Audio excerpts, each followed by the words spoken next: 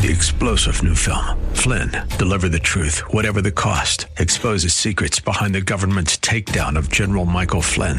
Flynn knew what the intel world had been up to. He ordered the first audit of the use of contractors. This set off alarm bells. He told the truth. He was the most dangerous person for Donald Trump to hire. They had to get rid of Flynn. Flynn, deliver the truth, whatever the cost. Available now. Watch it today. Go to salemnow.com. salemnow.com. If we look to the answer as to why for so many years we achieved so much, prospered as no other people on earth, it was because here in this land we unleashed the energy and individual genius of man to a greater extent than has ever been done before. This great nation will endure as it has endured.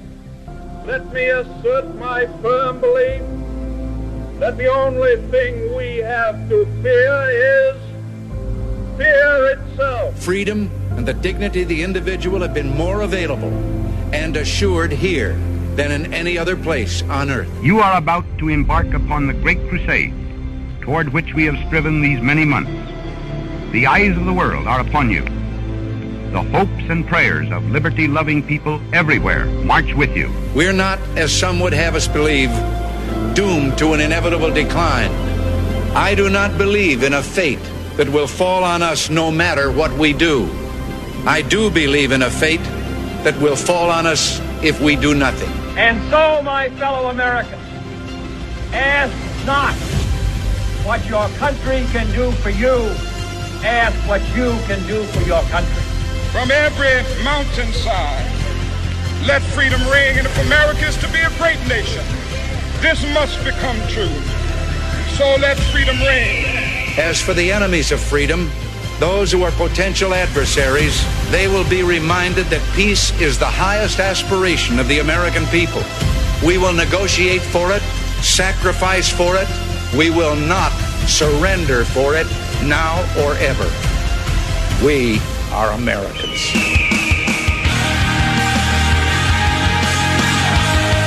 This is Always Right Radio on AM 1420. The Answer. Here's your host, Bob Frantz. Yes, indeed, it is. Always Right Radio on AM 1420. The Answer. Thanks for being with us. Good morning. Appreciate the opportunity. It is a Tuesday, the 19th morning of the 7th month of the year of our Lord, 2022, and we've got a packed show for you today, packed with information, packed with great guests, all kinds of great stuff we are looking forward to bringing to you today. Let me just lay it out for you here at the outset. Hour number one is going to be free, guest free, that is. All 3 hours are free today, by the way. Huge sale. All 3 hours are free on the air. Guest free in hour number one today. Then in hour number two, we get busy. Art Thompson is going to be joining us. Art Thompson is at 1010. He's one of the longest-serving members in a variety of different roles at the John Birch Society. He's going to be a guest speaker coming up at Medina County Friends and Neighbors. And our friends, including Dakota Sawyer and the Monday Night Roundtable crew, have set it up so that we can talk to Art this morning at 10:10. We got a lot of very important things to talk about with him. At 10:35, Shannon Burns, Strongsville GOP leader, State Central Committee member, is going to be joining us to talk about a big event coming up here at the end of the month in promotion of the August 2nd primary for the Ohio Senate and Ohio House seats that are up for grabs, as well as those State Central Committee posts, which are so incredibly important in choosing the leadership of the ORP. The Dems have the same thing, but I don't care. I'm not concerned about that. What I'm concerned with is bouncing Republicans who act like Dems out of leadership positions. And I know that's what Shannon's goal is, too. So we'll talk to him about that coming up at 10:35. And then at 11:10, this one is going to be interesting. Lisa Logan is going to be joining us. Lisa Logan wrote a piece that ran in Jack Windsor's Ohio Press Network that I just had to bring around to talk about. It's about the social credit system that is coming. That social-emotional learning and the emergence of ESGs in order to track and score social and emotional learning. It's setting the stage for a future social credit system, which will be used against you if you don't score high enough. And it's kind of complicated, but it's worth the discussion. So if you have not paid attention to social credit systems, this is what the social justice movement has been pushing for. This is what the wokesters have been pushing for a very long time. You're going to be given a score based on your level of wokeness, essentially. And anyway, Lisa Logan is going to be talking about that. Lisa is the social emotional learning advisor to the Utah Parents United organization. She's also the host of a YouTube channel, Parents of Patriots. I'm surprised that hasn't been canceled by YouTube yet. So we're going to talk to her at 11:10. So we got three great guests, important issues all. Art Thompson, Shannon Burns, and Lisa Logan are going to be on the program today. And as I said, since hour number one is guest-free, you can be the guest that fill this hour at 216-901-0945 or 888-281-1110. Either one of those numbers will bring you right here. Got some good messages, by the way. I was previewing the messages on the sound off button overnight, and got a few good messages that have come in over the last couple of days that I'll be sharing with you as well. So if you are not yet used to that, if you haven't done that yet, just don't forget, it's alwaysright.us. That's the webpage, alwaysright.us. Go to the sound off button on the top right-hand corner of the page. It's a big red button. You can't miss it. It says sound off, and then you click it, and then you click record, and then you record your message that you are sounding off about, and then you click stop, and then you click send, and it'll come right to me, and I'll play it on the air. I try to ask you to keep them under a minute. The most recent one that I have here is 1:51. That's a monster. That's a lot of time in radio world. So I'm going to ask you to try to keep it under a minute. It just works a lot better that way for the flow of the show and so that other people can have their views heard as well. Now, before we get started with the top news of the day, I'm going to ask you to stand, as I do each and every day. As a patriot, face your flag if you have one. If you don't, that's okay. But put your hand over your heart and think about one. How about that? If you are a Biden voter who believes in transitioning to a non-clean energy and bankrupting millions and millions of Americans while doing so, well, then you don't have any idea what freedom is or what that flag represents. And you can go ahead and have a knee next to your favorite ex-quarterback while the rest of us stand and say, I pledge allegiance to the flag of the United States of America and to the republic for which it stands, one nation, under God, indivisible, with liberty and justice for all. Super quick start today. I just feel like we need to, I don't know, pat ourselves on the back, I guess, a little bit. Salem, this was just, I didn't even know there was a competition, and maybe there isn't. Maybe this is just a story. But whatever it is, we won. There's a headline in the Washington Times that I read last night as I was preparing for today's show, and it says, Salem Media crowned as conservative champion. Salem Media crowned as conservative triumph. Salem Media doing some things there. Yeah. This is the Washington Times, Monday, July 18th. None other than the Hollywood Reporter once declared this: how Salem has quietly become a giant in conservative media. The industry publication made this statement 3 years ago about conservative powerhouse Salem Media, which owns 100 radio stations, leading conservative websites like Twitchy and Town Hall, not to mention podcast networks, a 24/7 news channel, the major publishing house, a video-on-demand platform, the Salem's Influencer Network, geared for young conservatives and other outlets, all concentrating on conservative and faith-based content. There are, in fact, 3,100 affiliate broadcast outlets now airing Salem's programming. Its stable of talent includes the brilliant Dennis Prager, Hugh Hewitt, Mike Gallagher, Charlie Kirk, among many on camera or behind a microphone. Things have only gotten more expansive. When it comes to conservative media, it's impossible not to see Salem's giant footprint, wrote Kevin Casey, executive editor of Talkers Magazine, a news organization tracking talk radio. Executives at Salem believe that because of the firepower it has built as part of this infrastructure, it is able to expand and grow into new areas of influence and provide the necessary backing for those ventures without relying on outside parties. They believe that that's becoming increasingly important due to cancel culture's attempts to suppress anything conservative. And the secret of success here? It is refreshingly direct. Salem's leadership enthusiastically embraces the concept of American exceptionalism. Can you dig it?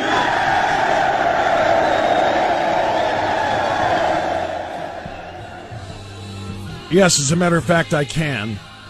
American exceptionalism, that America is unique in human history as a place where no matter your social status, your ethnicity or religion, your country of origin, the American dream is available for the taking. That from Edward Atzinger, who founded Salem in Talkers Magazine. Today, there are ideologies conspiring to tear us apart by promoting identity politics under such euphemisms as critical race theory. Salem is committed to do all that we can to counteract the forces that would tear us apart. And we have created a company uniquely positioned to achieve that goal.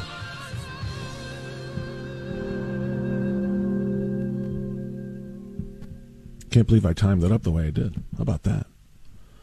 That, again, from Mr. Edward Atzinger, the founder of Salem Media. If you want more information, says the Washington Times, you can reach out at salemmedia.com. That was just a great thing to see. It's nice to be noticed. It's nice to know that the efforts that you're making have been people have been paying attention to. That it really may be impacting people. And that's what we try to do, seriously. Everything that we do at Salem is geared toward that American exceptionalism, that unity, that rejection of identity politics, that rejection of the social justice order of things in which people are ranked based on how they look. It's that belief in meritocracy. It's that belief in working your hardest to get what you want rather than blaming others for whatever your problems might be. It's that belief in faith. It's that belief in religious liberty, that the First Amendment exists so that you can practice your religion without being canceled, that you can practice your belief without being canceled, that you can believe in America and her history without thinking that she is systemically oppressive. It is. It's what we do. It's why I'm so proud to be a part of this company. And I'll be honest with you, it's been almost 8 years that I've been a part of this company. And I wish I had spent my entire 25-year career here. I've never been happier. I've never been more satisfied. I've never been more fulfilled in the mission that I have than being a part of this. And wow, just thank you to the Washington Times. Again, I don't know what we were crowned with because I didn't know there was a contest. But whatever it is, we're winning it. And I'm very, very happy about that. All right, it's 9:19. Before I get into the follow-up to yesterday's lead story, which will be today's lead story, and that is the disgusting, repugnant, reprobates, I can say that very easily, in the Democrat Party and in the leftist movement that are livid that more people didn't die inside that Indiana mall. They are livid that a Good Samaritan hero with a gun stopped a mass shooting before it got completely out of hand. They're very frustrated. They were really hoping for a lot more dead bodies and another chance to come after guns. And now that somebody with a gun stopped the shooter from creating more carnage, the leftists turned their anger and their ire at the hero. I'll explain the rest of that story after this. Always Right Radio, 1420, The Answer.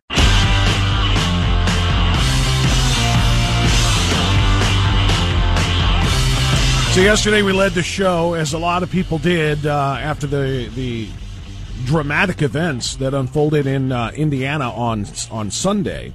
We led the show with the story of the good guy with the gun, doing what good guys with guns do. Stories that never make the news, usually, unless they're public and, a potential mass shooting is wiped out the way this one was in Indiana. Most of the time, good guys with guns who stop criminals from victimizing them, their families, even strangers or neighbors or whatever, they don't make the news. And this one will disappear from the news in short order. That's the reason I'm bringing it up, because this should not. Gun control advocates are angry that the man who shot the Indiana mall shooter dead is being labeled a Good Samaritan. Gun control advocates, the filthy, repugnant, far-left Democrats who want to take your guns from you, they're livid. And we told you they would be. They're livid that this individual, the shooter in Indiana at the shopping mall, only was able to shoot 5 people and kill 3 before he was shot dead. That's not going to get them the headlines that they want. That's not going to get them the 24/7 news coverage that Uvalde is getting. And understandably and justifiably, and that Buffalo got and some of the other places that this has happened. I mean, come on, only 5 dead? Or excuse me, only 5 shot and only 3 dead? We need at least 10 to 15 people dead so that we can really go after the Second Amendment again. They're angry that there was a good guy with a gun there, especially considering the fact that the shooter was stopped by somebody using the exact same type of weapon. And I don't mean an AR, but I mean just a gun, a firearm. That he was carrying legally, a 22-year-old hero was carrying legally because of constitutional carry in Indiana. But critics are angry. The far left that wants to see more dead bodies and gun violence in order to, decry gun violence and thus confiscate guns. They're livid because the term Good Samaritan. CBS 4 traffic anchor Justin Kohler hit Twitter yesterday and said the term Good Samaritan came from a Bible passage of a man from Samaria who stopped on the side of the road to help a man who was injured and ignored. I cannot believe we live in a world where the term can be equally applied to someone killing someone. My God. End quote. So, in the mind of a rabid leftist, the right thing for this 22-year-old constitutional carrying individual, the right thing for him to do would have been to stand cowering in a corner somewhere, hoping he doesn't get shot, because it wouldn't be a nice thing to do to shoot somebody who's in the process of shooting a bunch of other people. That's not a Good Samaritan. A Good Samaritan would have stood by and watched it happen.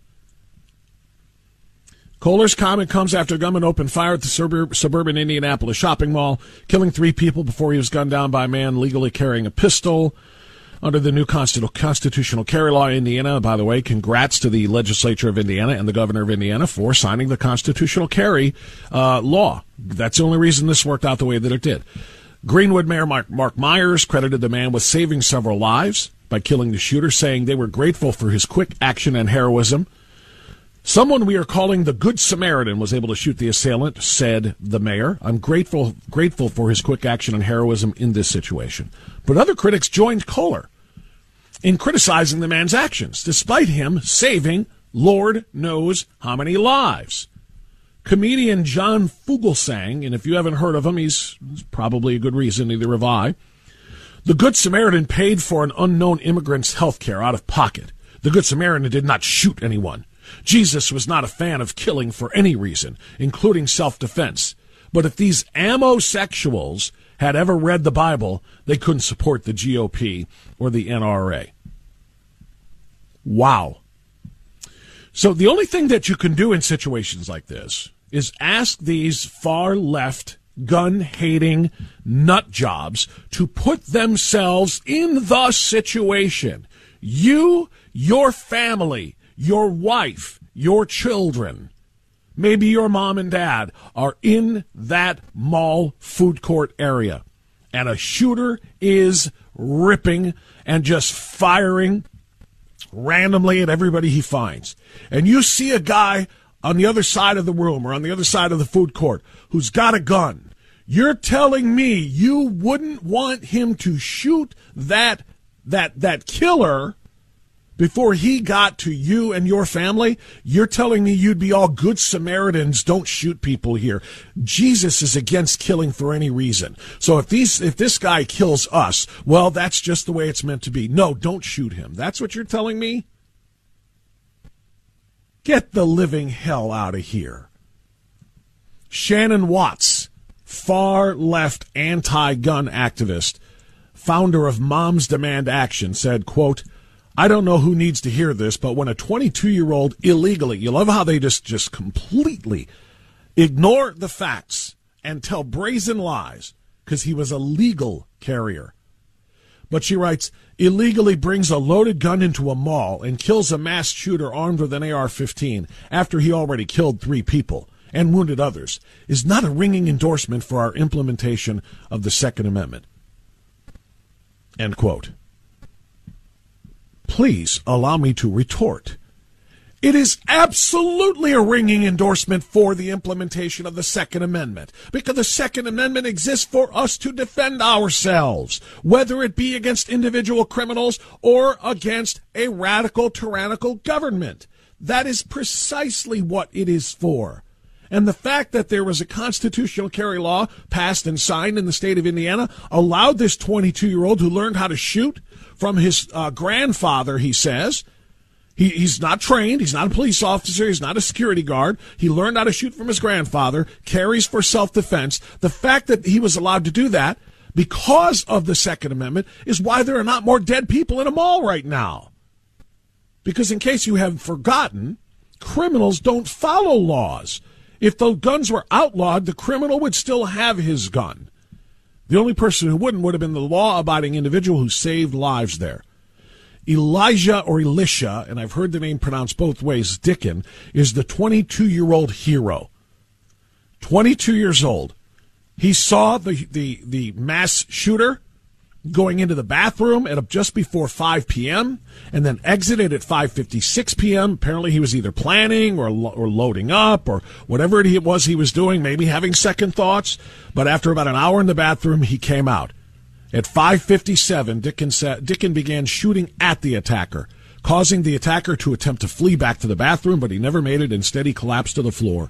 Dicken, the hero, had fired 10 rounds at the attacker, hitting him an unreported number of times, causing the attacker's death.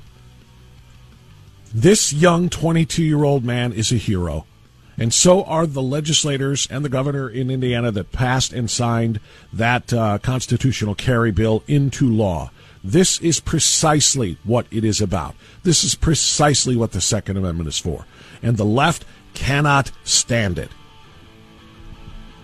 Tweeting things like, the perpetrator shot 5 victims. You think that's deterrence, huh? Well, considering the fact that he could have shot 50 people, you better believe it was a deterrence.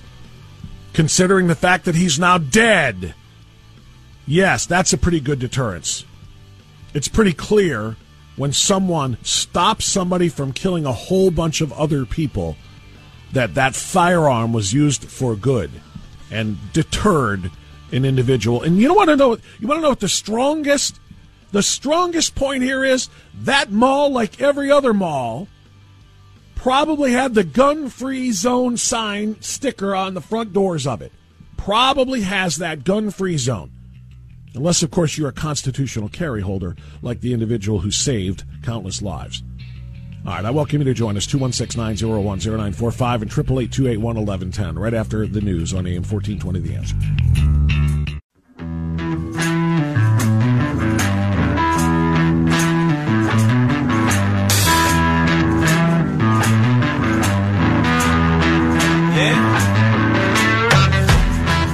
Keeping you informed among the uninformed. Always Right Radio with Bob Frantz on The Answer. Okay, 9:39. Let's continue on Always Right Radio, AM 1420 The Answer. I will have phone lines open here for you still, 216-901-0945. We're going to be guest heavy starting at the top of the hour.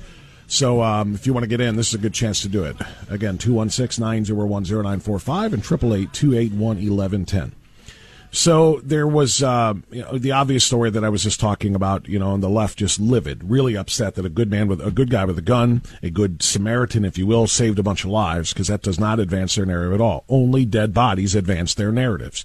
It's extremely obvious. This is the way they operate. And if somebody gets in the way of that, they're mad, and they're literally criticizing the shooter and criticizing the notion that a good guy with a gun can stop shootings. So the AP jumping on board here. This was literally, I was just made aware of this by my producer a minute ago. There's an article in the AP News. Rare in U.S. for an active shooter to be stopped by a bystander. And they break this down, and they talk about the number of shootings that have plagued this country in recent years in terms of mass shootings. And they talk about what a small percentage of them are stopped by citizens or civilians with guns. And that is not the point. That is not the point. The point is that a good guy with a gun stops these every single time, not 10% of the time or 15% of the time or 50% of the time, but 100% of the time. Nobody said they had to be civilians. Sometimes the good guy with a gun is a cop. And that's going to be the vast majority of these cases. When the police show up with guns, mass shooters stop shooting. Or they continue shooting and shoot themselves. Or they shoot at the cops and then the cops shoot and kill him. Either way, or they drop their gun and run.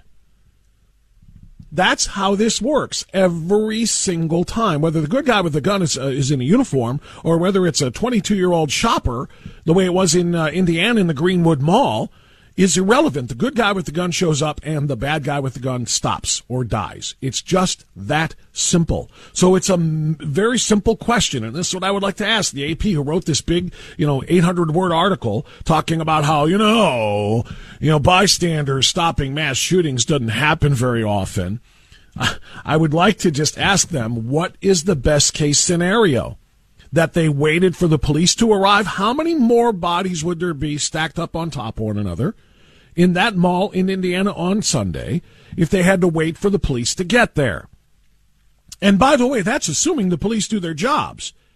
There's a lot of criticism right now, and justifiably and rightfully so, of the Uvalde police officers who did.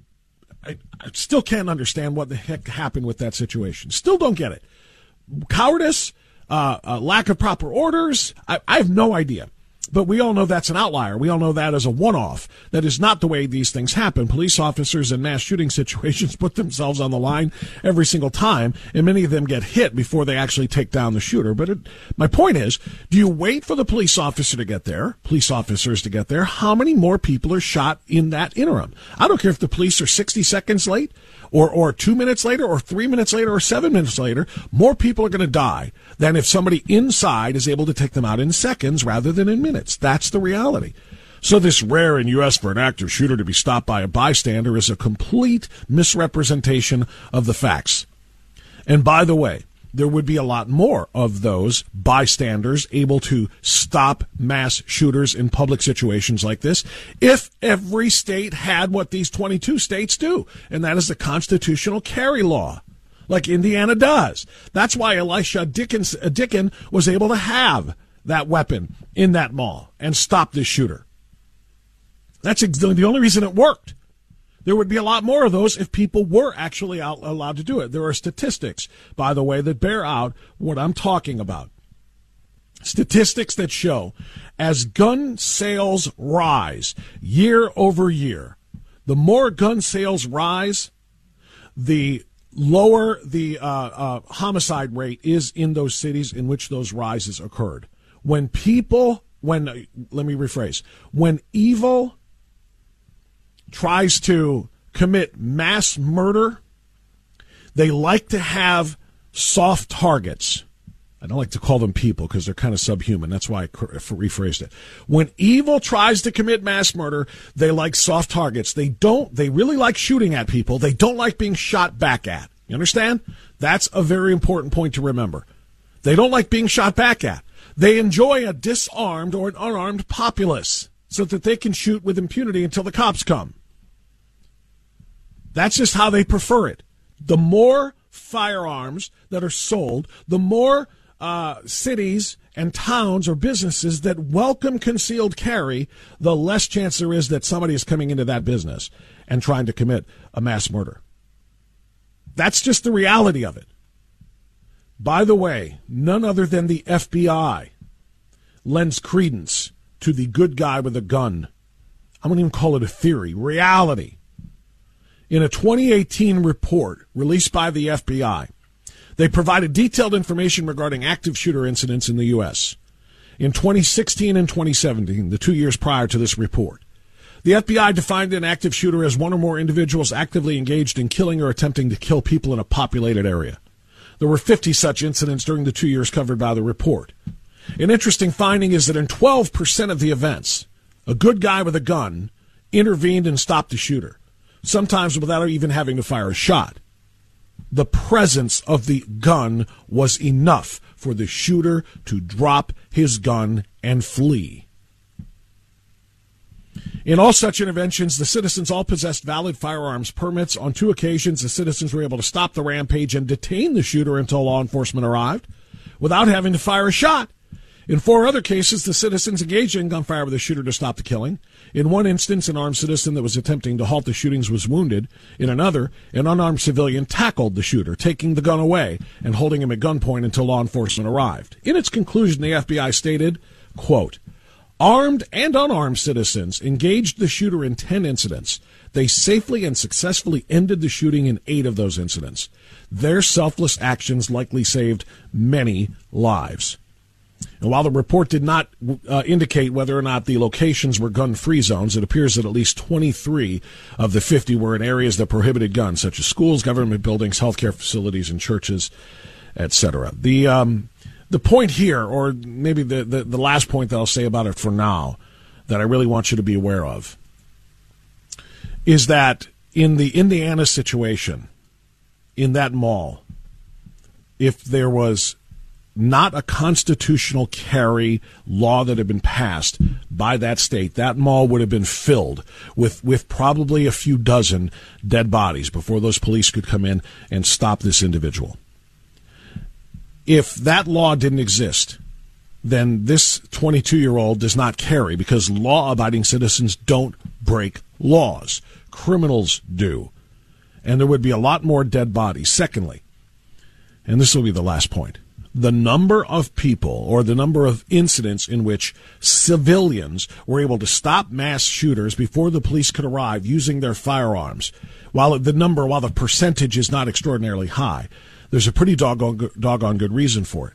It's because too many states don't have that constitutional carry law that Indiana does, and too many businesses think that the sign on the window works, particularly in schools. How can a bystander with a gun stop a school shooter when no one in the school building is allowed to have guns? You have to wait until the police arrive. And that is precisely why I and so many others continue to call for armed staff, not forced, but voluntarily. And if volunteers on the staff don't want to get their weapons and carry them, and take the training that is necessary to handle a situation like this, that's when you pony up some of the federal bucks that are being wasted on ridiculous Democrat initiatives, and you put a few bucks into security for the schools, and you have armed security guards.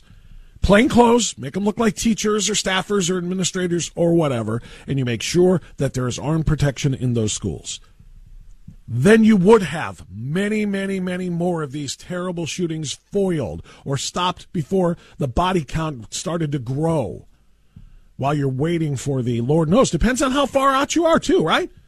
Inner city schools are one thing. Rural districts in which maybe the police officers are 7, 10, 12, 15 minutes away. You have to have somebody ready and able to respond in a moment's notice. And that's why you need to have, again, voluntary. Nobody is telling the 79-year-old, 40th year math teacher that she's got to carry a gun and try to engage in a shootout with a mass shooter. No, we're talking about voluntary people who are capable and able and trained. And if not, then you pony up the dough, you get some federal dollars, and you put armed security in the schools. It is the only way. The only way. Let me suggest this to you.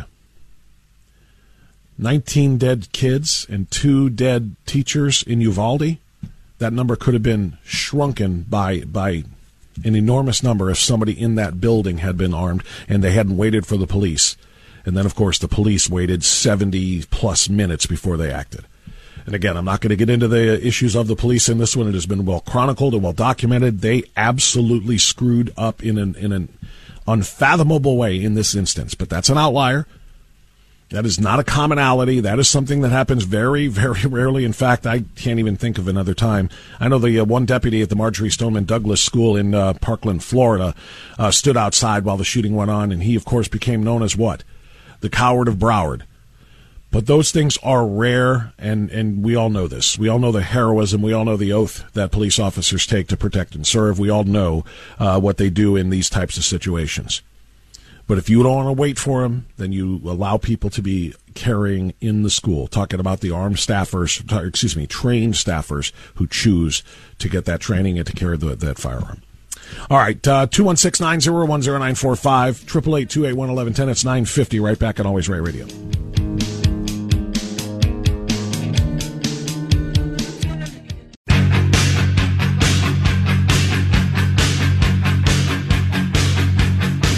.954, Always Right Radio on AM 1420, The Answer. Sounding off on the webpage at alwaysright.us. Good morning, Bob. So I would be open to a good conservative ticket for 2024. Ideally, I would love it if Donald Trump got back in. I really think he deserves another chance. I think he did win, and he is still the rightful president. But if he was not able to, if he chose not to run, I would support Governor DeSantis, especially like Mike Pompeo. I listen to Jay Sekulow and the ACLJ a lot, their broadcast, and they have Mike Pompeo on regularly, so I get to hear a lot of his insight. I don't know, Governor Kristi Noem. The only thing I remember that she did not uphold or pass basically a Women's Sports Protection Act or bill in her state, going against the LGBT, the transgender activism. That was one thing that stood out to me. And then the other thing, I don't know, with South Dakota, I know they are building tons and tons of wind turbines, and I don't know if that's any indication. I'm going to chop this one here, Derek in Richfield, and I appreciate the call simply because it was a 1 and 51 second long call. Try to keep those to under a minute if you could, please, when you record on Always Right. Derek was responding to yesterday's question as Kristi Noem runs some ads for South Dakota and for kind of South Dakota tourism. At the same time, Kristi Noem for governor, and at the same time, hey, look at what a great job I'm doing. And she is, by the way. In Iowa and in New Hampshire and South Carolina, primary states all. So we were asking yesterday who you prefer if it isn't going to be Donald Trump. Who would you choose and where do you slot them? And he just said he went DeSantis, Pompeo, then Kristi Noem. Here's Tim. Bob, I would like to see Mike Pompeo and Kristi Noem as president and vice president. And I'd also like to mention that listening to Charlie Kirk on Friday, he stated that since the federal government is flouting the laws regarding immigration, that the governors of the various states where the Keystone Pipeline would have traversed should go ahead and finish it themselves. And that the governors of the red states should also drill for oil and ignore the federal government since they're ignoring their own laws regarding immigration. Well, thank you. Thank you, Tim, in North Olmsted. I appreciate that. To be clear, in many of those red states, they are drilling. It's federal lands that are wildly unexplored. It's federal lands. It's ANWR. It's the Gulf of Mexico off of the coast of Texas. In Louisiana, those are the areas that really need to be explored. Those where the leases have to be granted by the federal government to get into those areas. But I like your point about Mike Pompeo too. He is very, very high on my list. If it is not to be Donald Trump. Funny how the "let's just save one life" mantra from the forced mask and COVID shot crowd doesn't matter when it's a gun saving that one life. Mike in Cleveland. Brilliant, and exactly correct. Isn't that kind of funny? Wear a mask. If it saves one life, it was worth your inconvenience. Well, but he saved Lord knows how many lives in that Indiana mall. But he used a gun. He shouldn't have used a gun. That's not a good Samaritan. Unbelievable. Hey, Bob. The other costs that are higher with electric vehicles are insurance costs. I looked it up. 25% more to insure your electric vehicle. So just get another job, maybe get 2, 3 if you're retired. Get back to work. It's true, Dan. Thank you, Dan in Parma. Great message there as well. Do I have time for one more? Let me get one more. Hi, Bob. Yeah, I'm calling about your recent discussion on electric cars on the radio. It's very interesting that Tesla asked the owners of Tesla vehicles in Texas not to charge their vehicles because of the heat wave, because they're going to overload the electrical grid. Yes, this all makes sense. I told you I got a lot of really good messages on Sound Off after yesterday's show. Some of those were from yesterday's topics. Let's keep it going today as well, particularly since I can't take a ton of calls the rest of this show. I've got a lot of guests coming up here starting after this top of the hour newscast. So go to alwaysright.us, alwaysright.us. Leave your message. We'll play them right here on AM 1420 The Answer.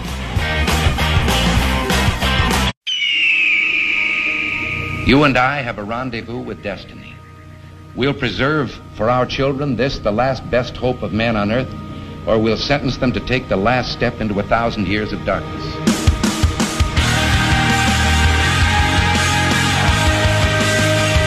Welcome to Always Right Radio with Bob France on AM 1420. The Answer. Hour number 2 of Always Right Radio is underway at 7 minutes after 10 o'clock. It is a Tuesday, the 19th morning of the 7th month of the year of our Lord 2022. If you are tuning in now to hear Peter Kirsanow, as so many people do every Tuesday at this hour, my apologies. Peter is again working that old day job as an attorney. He's in Denver negotiating deals with Teamsters and all kinds of other things. So Peter will be with us tomorrow at 10 o'clock. He'll take a break from his duties as the longest-serving member of the United States Commission on Civil Rights as well. So we'll have Peter tomorrow at 10 o'clock. For now, though, I want to welcome a new guest to our program, somebody I have not yet spoken with. I'm familiar with his work, though, particularly with the John Birch Society. And now he's bringing some very important messages about Joe Biden to Northeast Ohio. He's got some events coming up here this week, including an appearance on Saturday at Lisa Wood's Medina County Friends and Neighbors biweekly event, which, of course, I absolutely love. I love the folks there. And Art Thompson is going to be the guest speaker there, and in addition to some other places. Now, Art Thompson is the former CEO of the John Birch Society. He has held virtually every volunteer and staff position in the society. He is also the author of several very important and successful books, including International Merger by Foreign Entanglements, To the Victor Go the Myths and Monuments, and the new one is the one that we're going to talk about now, the new one that shines a spotlight on Joe Biden and the danger that he represents. It's called Benedict Biden, Water Carrier for the New World Order. For world or country, where does he stand? Art Thompson joins us now on AM 1420 The Answer to talk about it. Good morning, Art. How are you, sir? I'm well, thank you. It's good to have you on board. So, I'm just so intrigued by the title itself, particularly with what we have seen in just the last 6 months with respect to Joe Biden and some of the policies that he seems to be embracing and some of the foreign policy that he seems to be endorsing. There are many of us who think that he is just if he wasn't always a globalist, he has become a globalist because of the puppet strings by which he is being dangled. Now, you have argued in your book that he is not necessarily being led around by other individuals, that he is what he looks like here. Can you tell us more? Yes, I wrote the book because I got tired of hearing the idea that he was taking orders from some mysterious bunch of people just outside the Oval Office, or making mistakes, so on and so forth. Because the thing that has gotten to me over the years is that no one who has ever run against Biden has used his own published words against him in the campaigns. They're devastating. They're treasonous, to put one word on it. And since the day he got married to Jill, if you understand where he was married, the significance of where he was married, and where he had his honeymoon, you don't need to know anything else about the man. You got your answer right there in a nutshell. Well, we want people to buy the book and read the details there, so I don't want you to give the whole thing away, but can you give us a little bit of a hint on that part, about where he married her and what the circumstances were? Well, he honeymooned behind the Iron Curtain. That's telling. Yes, just like Barry Sanders. But the difference was Barry Sanders wasn't in government. Bernie Sanders. Or Bernie Sanders. But Biden was. He was already in the United States Senate at the height of the Cold War, and he honeymoons behind the Iron Curtain. What is it that makes you it makes you bristle a little bit at the suggestion that he is following other orders? Isn't it possible that he can be as radical and globalist in his planning and in his thinking as you're describing, while also working with others who are perhaps particularly at this age where he seems to be so, cognitively delayed, or not delayed, cognitively impaired, I guess? Isn't it possible that that maybe it's a little bit of column A and a little bit of column B? Well, you're right, actually. I mean, the man is failing physically and mentally. There's no question about that. But if you look at what he has written over the years, he has stated that he wants a new world order, and he defines it in detail what he means by that. And even the titles of his writings have included the phrase New World Order in it, like his Wall Street Journal article, How I Came to Love the New World Order, back in 1992. And he wants to place everything in our society and our government under the authority of the United Nations, period. Everything. You go down through banking. Go ahead. No, well, I was going to reintroduce you to tell everybody who you are. Art Thompson is our guest. He is the former CEO of the John Birch Society. He's going to be in town. He's going to be with the Monday Night Roundtable crew, George Satari and Dakota Sawyer and Steve Krause on Friday in Twinsburg. I'll tell you more about that in a minute. Again, he's going to be on Saturday with Lisa Woods and Medina County Friends and Neighbors. Art, when you talk about his New World Order and that column that he wrote and his public pledges for support of a New World Order, I can't help but be reminded of just 2 weeks ago, one of his top advisors in the White House, Brian Deese, said this. This is about the future of the liberal world order, and we have to stand firm. Talking about the gas prices and how long the American people were going to have to suffer through the energy prices that we're paying right now. And they basically said, as Joe Biden himself said, as long as it takes. And then Brian Deese, when questioned, how long is that? And he said, well, this is about the future of the liberal world order. Did he say the quiet part out loud there? Well, yes. And see, the thing is that they've got to lower the standard of the United States in order to comfortably merge with the rest of the world, because we're economically head and shoulder above them all. China's catching up. But just to give you an idea, with Russia only has the economy level of the state of Texas. But we have literally built China into the powerhouse it is, and Biden, of course, is helping with that. But one of the things that is a chief slogan within the Biden government, and your listeners can check on this on their own, is Build Back Better. That is his slogan. He even said that out in his propaganda pieces during his election. Build Back Better. If you go to almost every website that is agenda-driven of the United Nations, you will find that is their slogan, Build Back Better. It is not Biden's slogan at all. It is a slogan of the United Nations. Well, not only the United Nations, but individual nations within the organization. I know the UK, New Zealand's prime minister has used that as well. A lot of people covered that when he came out with that as his framework for, his economic policy. So you're exactly right. It is something the globalists have done, or other global leaders have done. So it's not unique to him, and that is telling.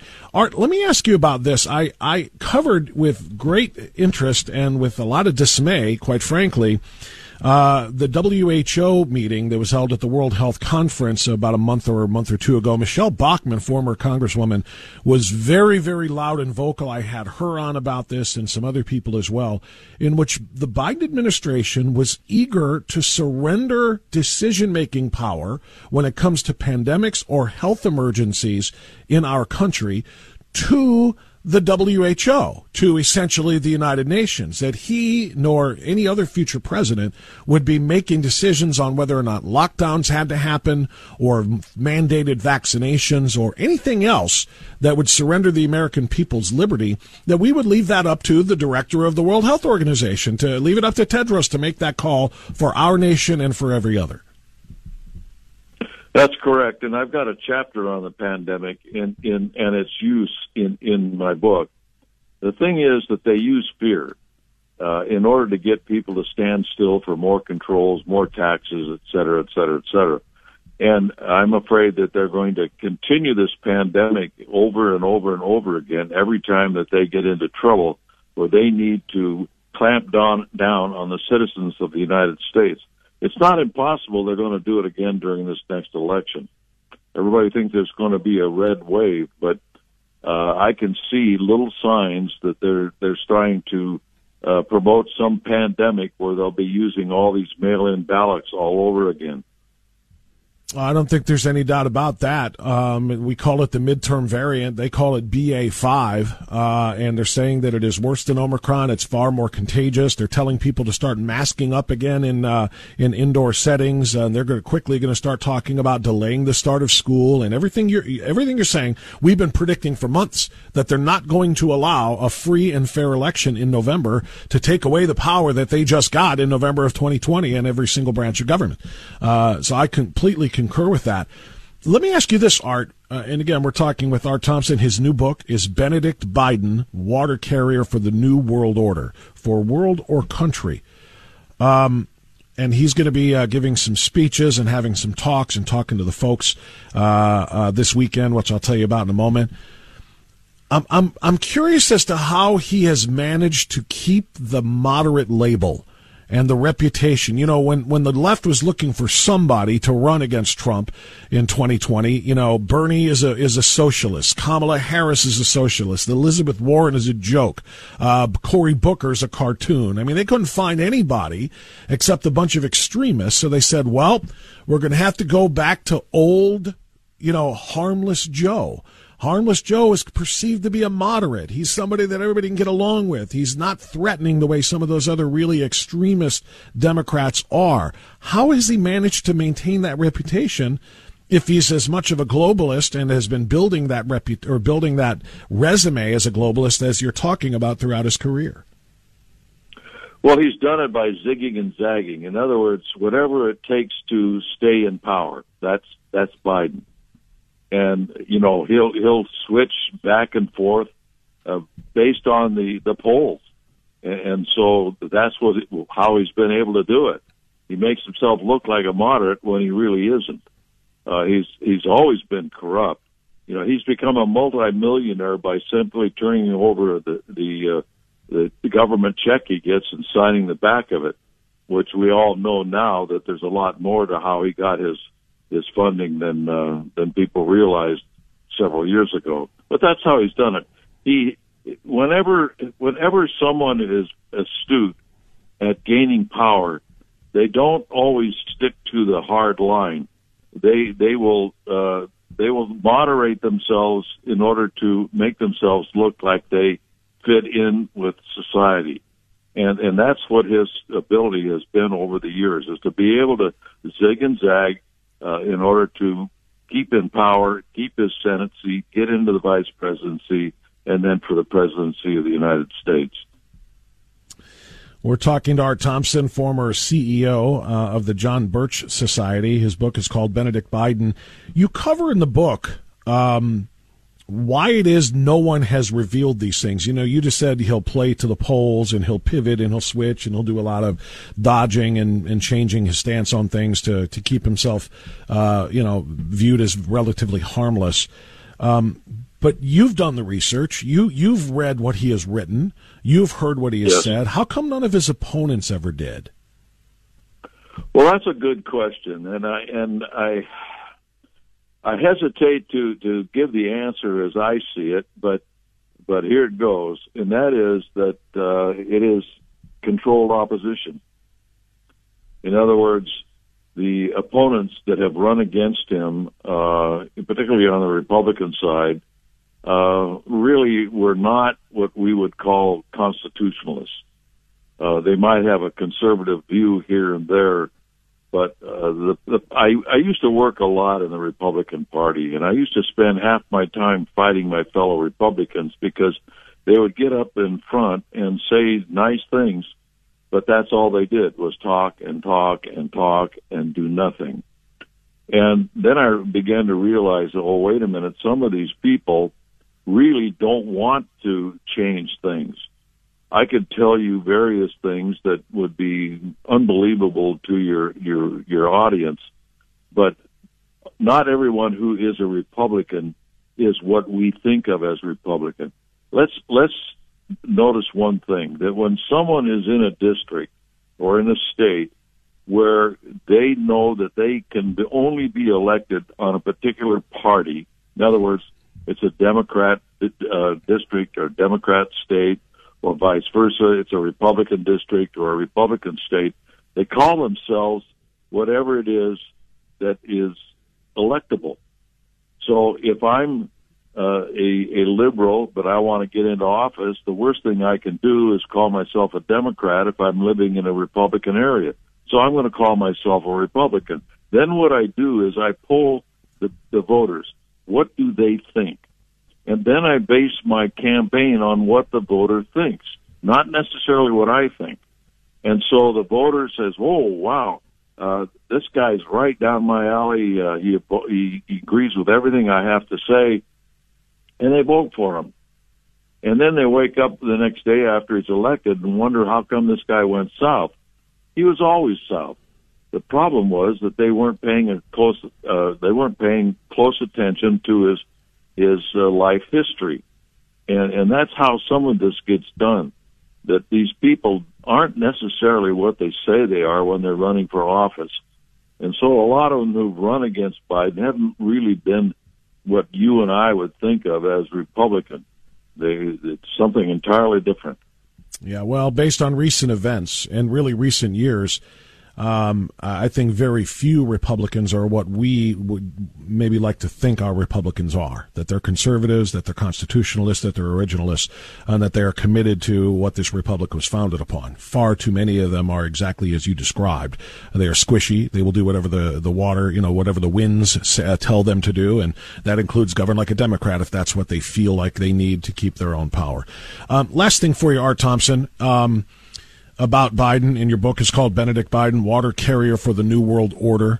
Does he survive the next 2 years? Does he, I had somebody on yesterday, Josh Hammer, who's a Newsweek editor and a staunch conservative. Believe it or not, they allow conservative to work at Newsweek. But he wrote a column a couple of days ago saying, resign, Joe. He is going to gaff us into World War III. He cannot be trusted to speak on the world stage for American policy because he's going to say something that's going to be something we cannot take back. We don't just laugh at in one of his gaff reels, that he's too dangerous. And more Democrats are starting to say we don't want him to run again in 2024. So do you think he even makes it through this first term, or is he going to be forced to resign because of the cognitive issues you discussed? Well, I don't have a crystal ball, but if he keeps deteriorating at the rate he's deteriorating, they may, force him to step down. I can only speculate just as much as you can, but I don't know the firm answer to that question. It's going to depend on his health. Well, I hope you're working at least mentally on the sequel to Benedict Biden, Communist Kamala, because that may be what we have waiting in the wings. Art Thompson, really appreciate you coming on. The book looks fascinating. Benedict Biden, everybody needs to check this out. Water Carrier for the New World Order, for world or country. And you've got a couple of events. I mentioned the good folks from the Monday Night Roundtable that you spoke with, George and Steve and Dakota, going to have you out in Twinsburg at Brewster's Cafe Bistro on Friday at 11 a.m.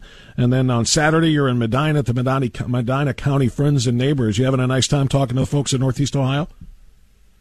Yes, and I'll be giving them a real background and documenting all of the stuff that I'm going to talk about to them and actually show it to them. Wonderful. That's why we just wanted to give a little sneak peek, a little preview of that here on the air this morning. Art Thompson, former CEO of the John Birch Society, a tremendously successful author, and his latest book, Benedict, Biden, Water Carrier for the New World Order. Art, thanks so much for the time this morning. We appreciate you coming on.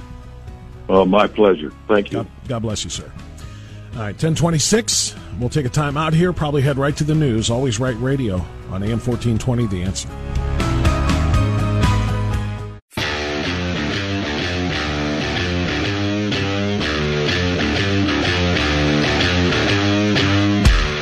Spreading the light of liberty and holding the line against the darkness of tyranny. Always Right Radio with Bob France on The Answer. 10:36, Always Right Radio, continuing on AM 1420, The Answer. Don't forget to check out the webpage, alwaysright.us. Getting a lot of great messages on the sound off button. Make sure that you click that and leave a message for us. We'll play it on the radio. That way you don't have to sit on hold waiting for a break between interviews. See what we do there? We're looking out for you. All you got to do is go to alwaysright.us, and you can leave that message rather than be dialing. By the way, while you're at the webpage, don't forget to check out the top stories. The victory lap for Salem media, as I talked about in hour number one. The price spikes were Putin's fault. The price is sliding ever so slowly lower over the last 3 weeks. It's, look what I did for you, says the Biden administration. The hypocrisy is so thick, it's disgusting. Impeachable. Biden administration has sold nearly 6 million barrels of strategic oil reserves to China. International embarrassment, Team Biden's freak show. You got to check that out. And also, how about this? You think you've heard the worst about the Planned Parenthood response to Roe versus Wade's overturn? A California school board now is calling for, or at least considering, the idea of a Planned Parenthood clinic being constructed on school grounds, on campus. Stop into algebra class at 10, recess at noon, volleyball practice after school, stop in for a quickie of borscht before you head home. They're literally considering that. All those stories are some of the lead stories right now. You can find them at alwaysright.us. Let's bring on Shannon Burns now, our good friend from the Strongsville GOP, and also from the State Central Committee for the Republican Party, the Ohio Republican Party. We have a huge election coming up, and nobody knows about it. That's because they split the primaries, thanks to the Ohio Supreme Court, and also because people just don't pay attention to the State Central Committee races. But you need to, because it's coming up on August 2nd. We are, what does that make us here? 13 days away, I think? 13 days away from that important election. Shannon Burns, good to have you back on the program. How are you, sir? I'm doing great, Bob, and thanks for having me on again. I appreciate it. Looking forward to talking a little bit of politics in Northeast Ohio. You, I thought it was last time you and I spoke. You said something like you expect maybe 2 to 3% turnout. I was talking about maybe 8% turnout. It's just because of the strange division of the primary that had to be done. Because of the Ohio, the redistricting and the arguments of gerrymandering and so on and so forth by the Supreme Court. This is even worse than usual, at least in terms of turnout. It's expected to be worse than usual. Nobody comes out for these races very often anyway, but now, especially since it didn't coincide with the primaries and the governor's race and the Senate race and everything else, it's probably going to be even fewer, right? I would look at it. Probably turnout might be a little bit higher in Cuyahoga County than the rest of the state. Mm-hmm. The county actually did send some communication out, which drove more of our voters to vote absentee than in other counties. Okay. But it's still going to be extraordinarily low. Like you said, 8-10% is probably likely, if it even gets that high. Cuyahoga County would be a bit of an outlier there. We're going to be a little bit higher here, like I said, because the Board of Elections did send some notice out. So I'm sure several of your viewers, obviously, we've heard you talk about it multiple times, but also probably got that postcard from the Board of Elections. Yeah. But you're right.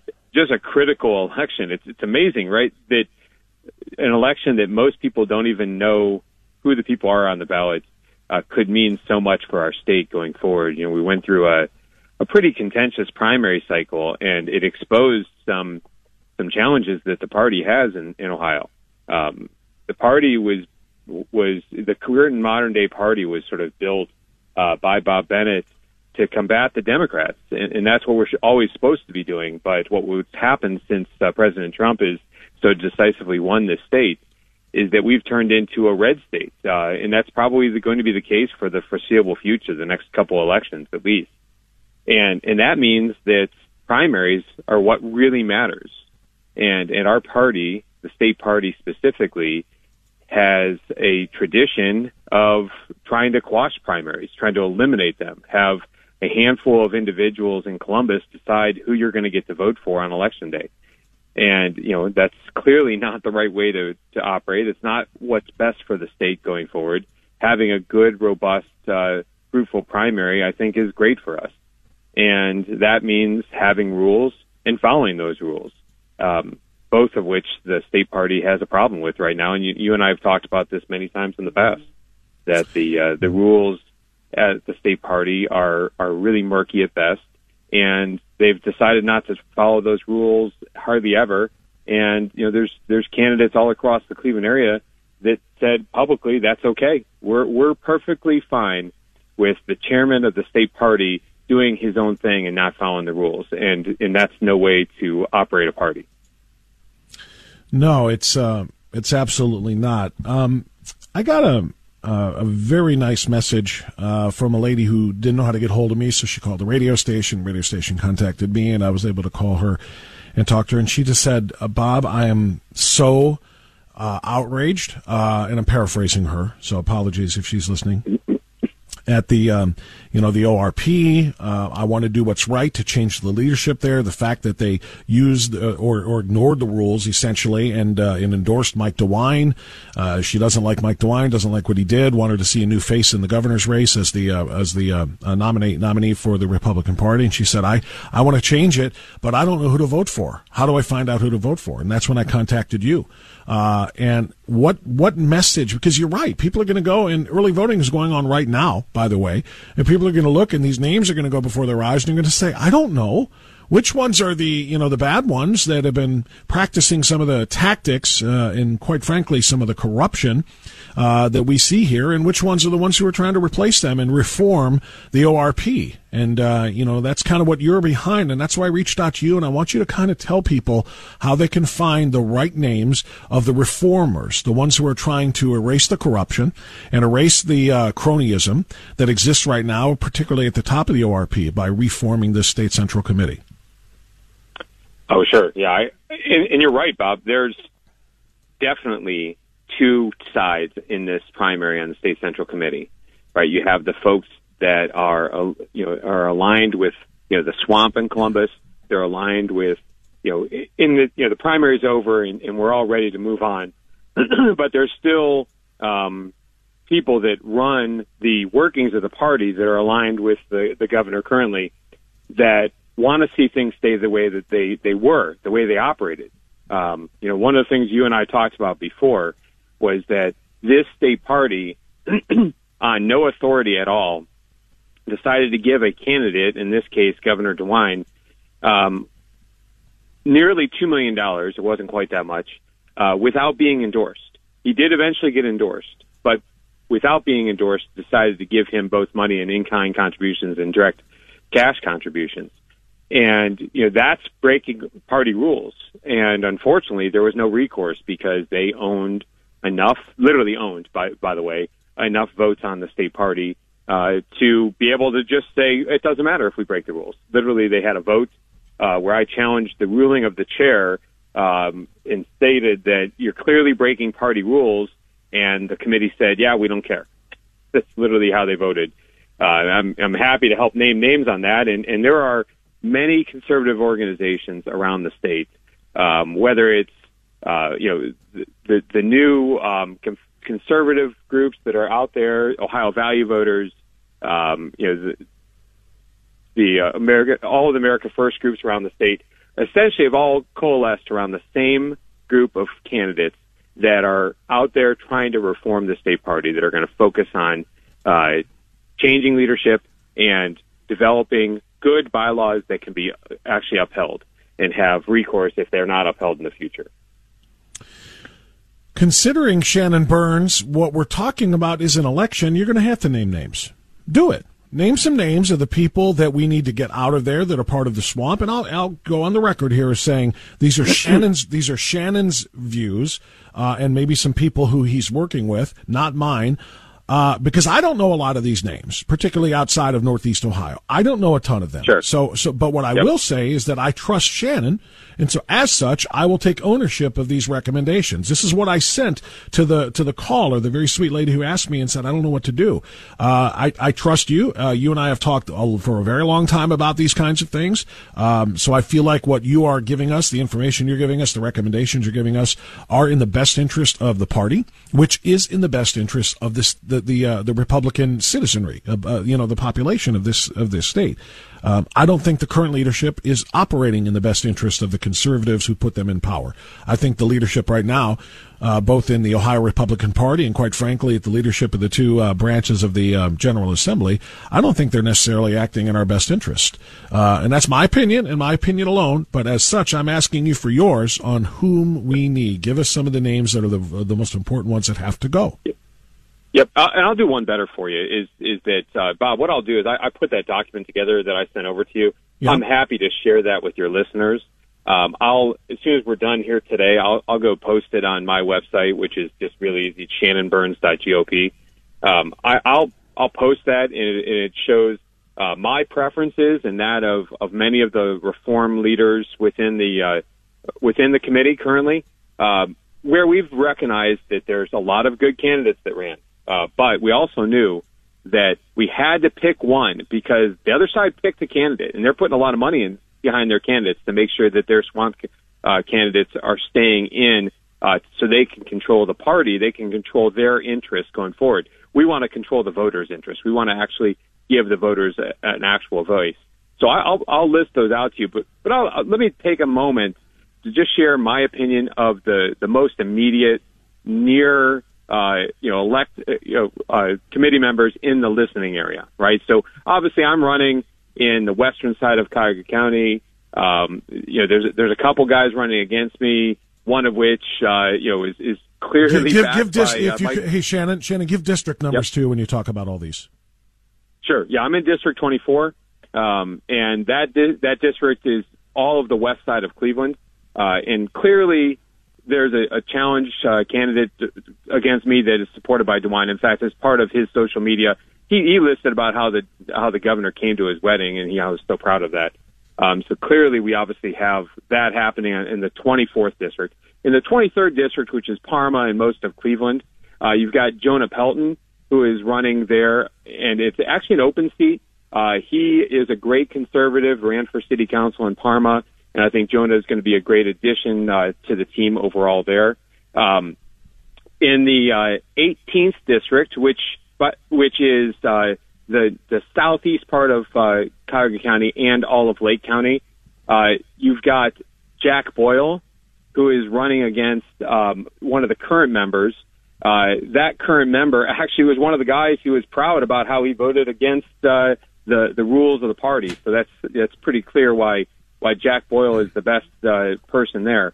And then, I think you had a conversation not too long ago, but, I have a lot of respect. I've always had a lot of respect for the current treasurer of the state party, Dave Johnson, as his role as a businessman and as a donor to the party. But once I really got involved, and by the way, he represents out in Mahoning County and Carrollton County and Columbiana County, Dave, unfortunately, just hasn't done his job as treasurer. All these issues we have, whether there's actually money missing or not, just hasn't been resolved yet. And it's his job to do it as treasurer, so he needs to be removed.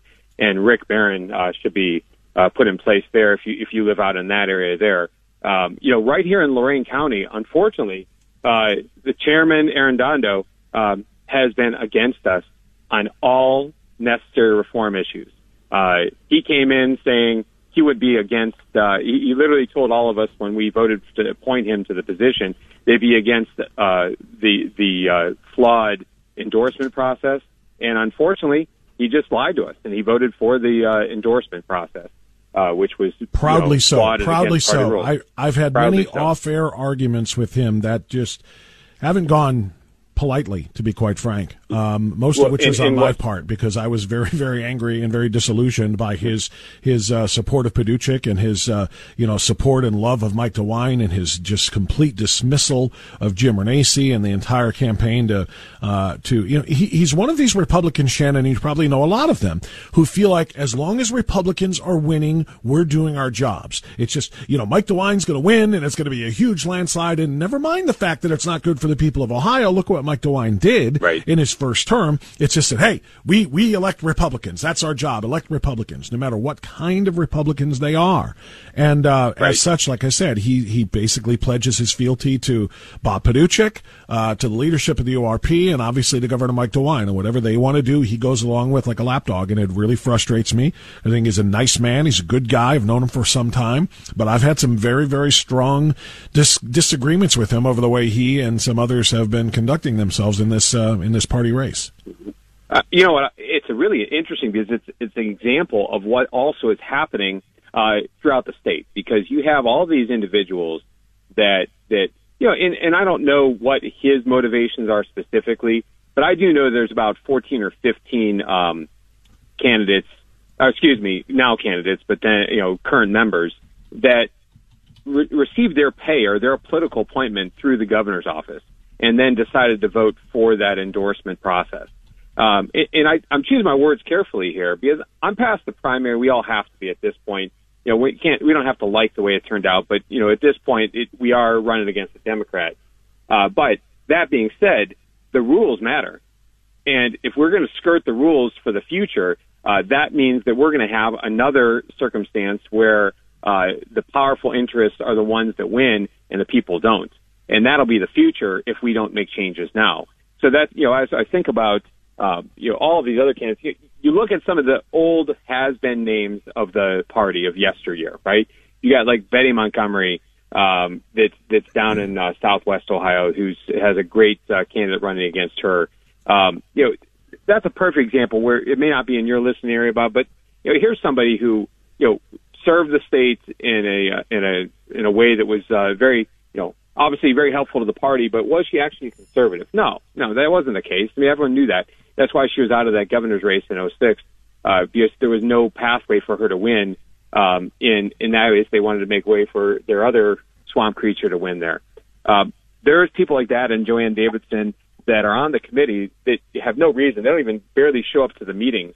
Their focus is, making money on the liquor control board or whatever they're appointed to by the governor.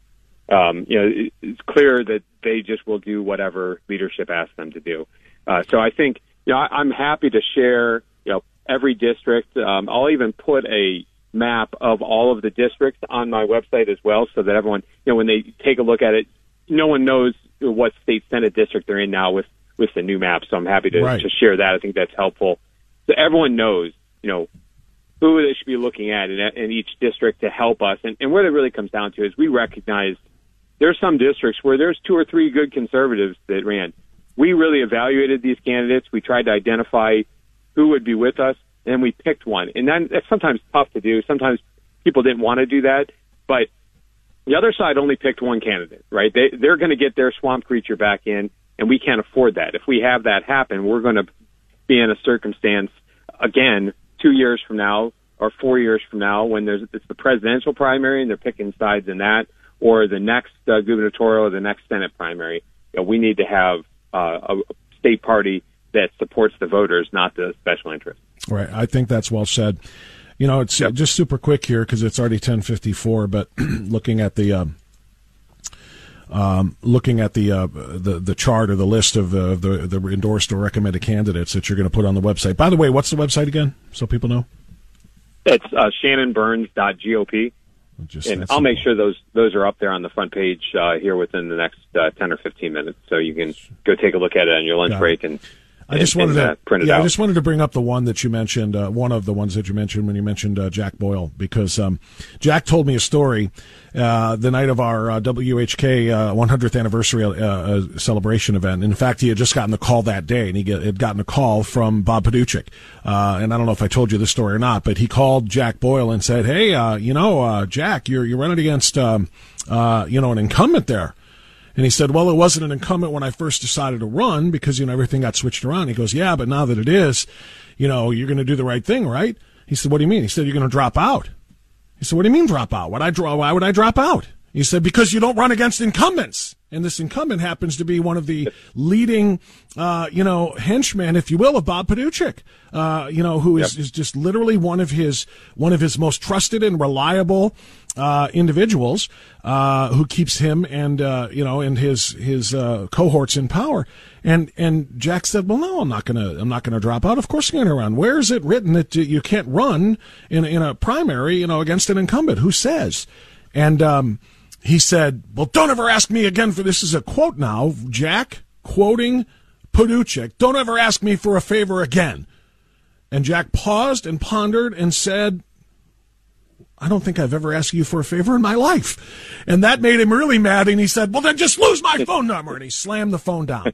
That's Bob Paduchik. As relayed to me by Jack on that phone call. He wasn't hiding it. He didn't care if I publicized it. He even spoke about it in a speech he gave. That's Bob Paduchik. This is the guy in charge of the Ohio Republican Party who led the corruption, who indeed broke the rules by giving funds to Mike DeWine before he was even an endorsed candidate, and then, of course, blocking out the press whenever there was going to be the meeting that was held in order to give the endorsements. All of these things that Bob Paduchik does that are just so repugnant and so disgusting. Now he's trying to control the right of people to actually run in this thing. So that's why these things are so important. Yep. I just want people to understand. And that's why I want people to go to your webpage, then shannonburns.gop, look at the list of recommended candidates, find out what district you're in, and then go ahead and vote for the right people. And by the way, make sure you vote for the right conservative people in the state house races as well. I gave a speech. Right. I gave a speech this past weekend, just a short one at the Totally Engaged Americans Great American Family Picnic, hosted by Kirsten Hill and others, and I'm a huge supporter of Kirsten Hill. And I called out Nathan Manning. There are too many liberally driven Republicans, in my view, who are sitting in the Ohio State House who won't do things like vote to support 248 medical freedom and autonomy.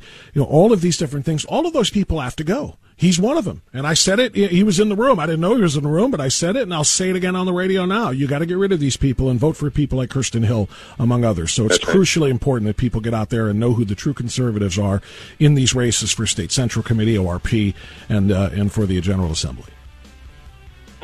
Yep. I couldn't agree more. I mean, this is an interesting opportunity statewide because of such low turnout. Activists, conservatives, people that may think that their vote doesn't matter as much as it does are going to make a difference 13 days from now. Because if you have, in some of these districts, 3-4% turnout, if you bring 50 people from your town out to vote, you could change the entire election. So that's what we're up against here.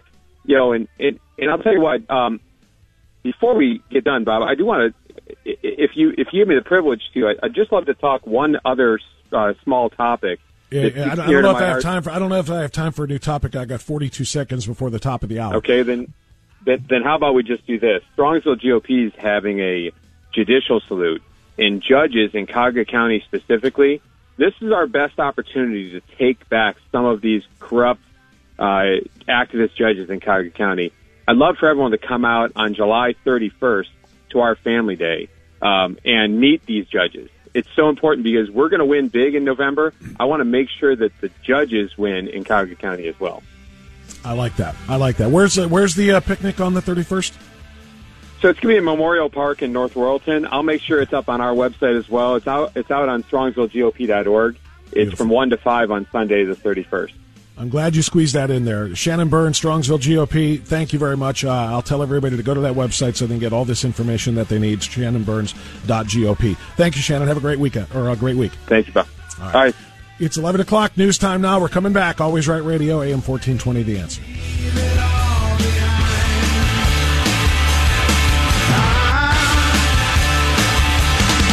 It's times like these you learn to live again. It's times like these you give and live again. It's times like these you learn to love again. It's times like these times.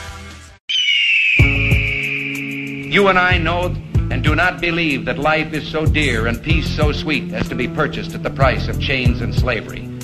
If nothing in life is worth dying for, when did this begin? Just in the face of this enemy? Or should Moses have told the children of Israel to live in slavery under the Pharaohs?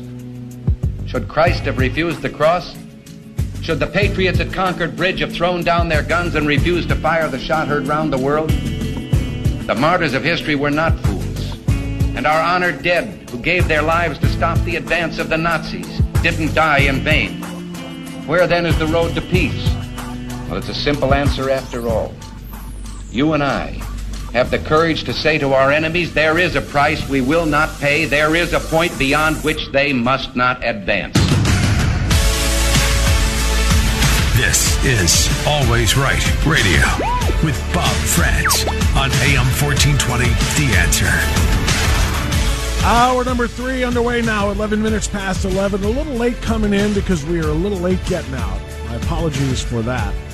But not for talking to Shannon Burns a little bit longer. Some of that stuff is very important. Don't forget that second primary of our season is 13 days away, and early voting is underway now. Go to your local Board of Elections and cast your vote in those state Central Committee races and in the State House and the Ohio Senate races.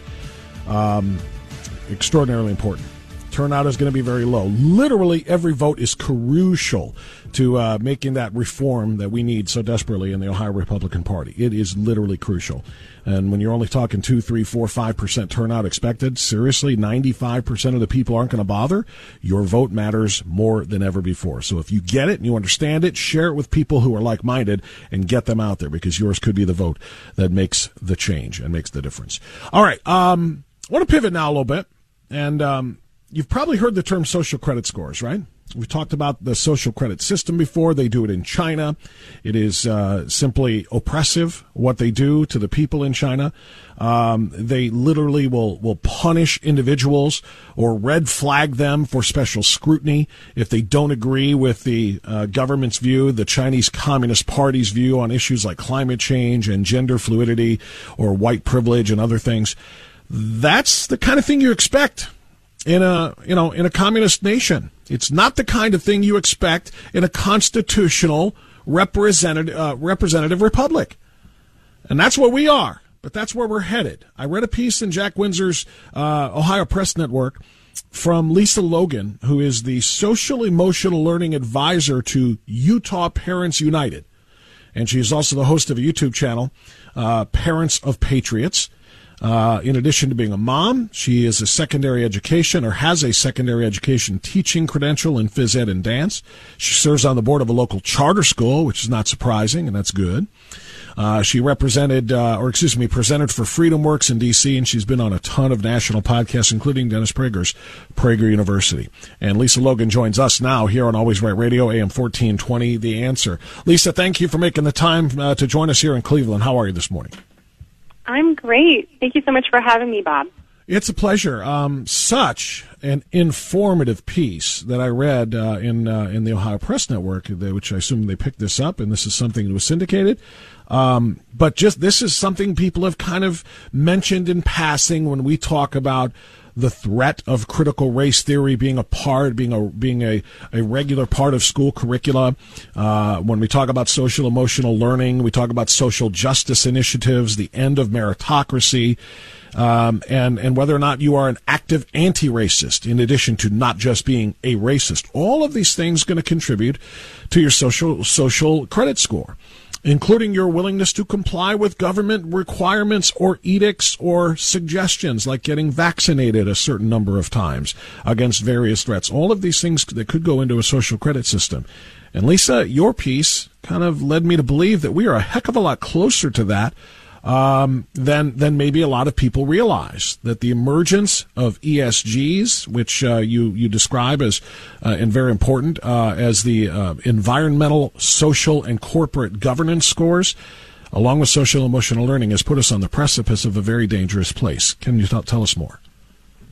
Right. Well, it is true. So many parents don't understand what is happening in schools today, and one of those things is the collection of their children's social emotional learning scores through surveys and stuff done like through, for instance, Panorama Education, and the teaching of social emotional learning as a way to measure their child's compliance to them adopting these different mindsets offered to them through social emotional learning. And I think a lot of people don't see that what we're doing here is it goes into the statewide longitudinal data system.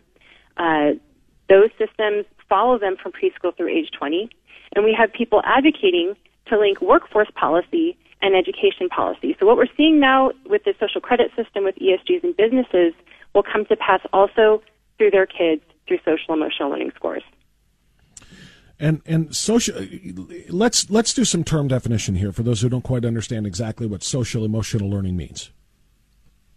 Right. So social emotional learning was originally brought into schools as an intervention program for children who really needed it. Most kids develop these skills in their early years, just growing up with a functional family, right? They see these interactions, they build healthy relationships, they know how to manage their emotions, etc. But in 2020, and a little before that actually, there were a lot of initiatives and grants offered to states to bring social emotional learning into schools as a part of a school-wide intervention. So instead of kids who really need it, they're teaching it to all children as a mental health program. And what is even more interesting is that the organization that sets the 5 core competencies as well as the definition for social emotional learning, what they're supposed to be teaching in schools, changed the definition in 2020 to be called transformative social emotional learning. And that is why SEL is now a Trojan horse for things like critical race theory, teaching your kids that, gender is fluid, that they should become social justice activists for particular racial and gender causes like LGBTQIA+, et cetera. And this is why this measurement of skills is so dangerous, because unless they adopt these worldviews, there's going to be a real problem in the future. What kind of problems are kids facing if they don't adopt those in fact, not just the future. Let's stay in the schools. Let's stay where they are now as this gets expanded, as you say, to transformative social emotional learning. If the kids who are not, maybe they're being raised a little bit differently, in other words, correctly, by parents who are teaching them the right things and teaching them the reality of this country and of this culture and of their lives and of the Constitution and so forth. If kids don't willingly acquiesce to what the teachers and those who are evaluating them want them to, what kind of trouble are they in? What are they facing? Well, first of all, I think it's very troubling for the kids. The kids who are taught different things with their family and cultural beliefs have a real state of cognitive dissonance when they're taught these other things. They're told to reject their family values. They're told to view their parents as roadblocks. And so it creates a lot of emotional and psychological trauma in these kids to have to question these things in the classroom. They also, the part of a lot of these programs, involving the one specifically that I looked at called Second Step, they throw out these different terminology. Do you believe that, X, Y, and Z, right, these political views, and they have to vote with their bodies, right, in a setting with their peers. And so they're facing scrutiny for their values, attitudes, and beliefs, which should be protected in the classroom environment. And so I think that's the real danger too, of just currently of kids being forced to question their beliefs as well as being scrutinized by their own peers and teachers. Yeah, and not just scrutinized, but more importantly, ostracized. Social ostracization if they don't just follow the sheep, if they don't follow the crowd and do exactly what everybody else is doing, or face embarrassment by the teachers. We continue to see more and more of these preschool teachers and lower primary grade teachers posting their views on all of these, particularly the gender fluidity things, on TikTok. And they're talking about how all of my 4-year-olds in my preschool know that I'm non-binary. And then, a 4th grade teacher and an 8th grade teacher. I've got 7 of my 28 students identify as trans. Well, no, you don't. These are young, impressionable children that you have intentionally coached and recruited and groomed to be something like that because you're telling them that that's what it's cool to be. And these kids are impressionable. They follow the trends. They want to make sure their teacher is happy. They want to make sure that they're like their their peers, as you say. And what do? together, they all agree, we're not telling mom and dad about this.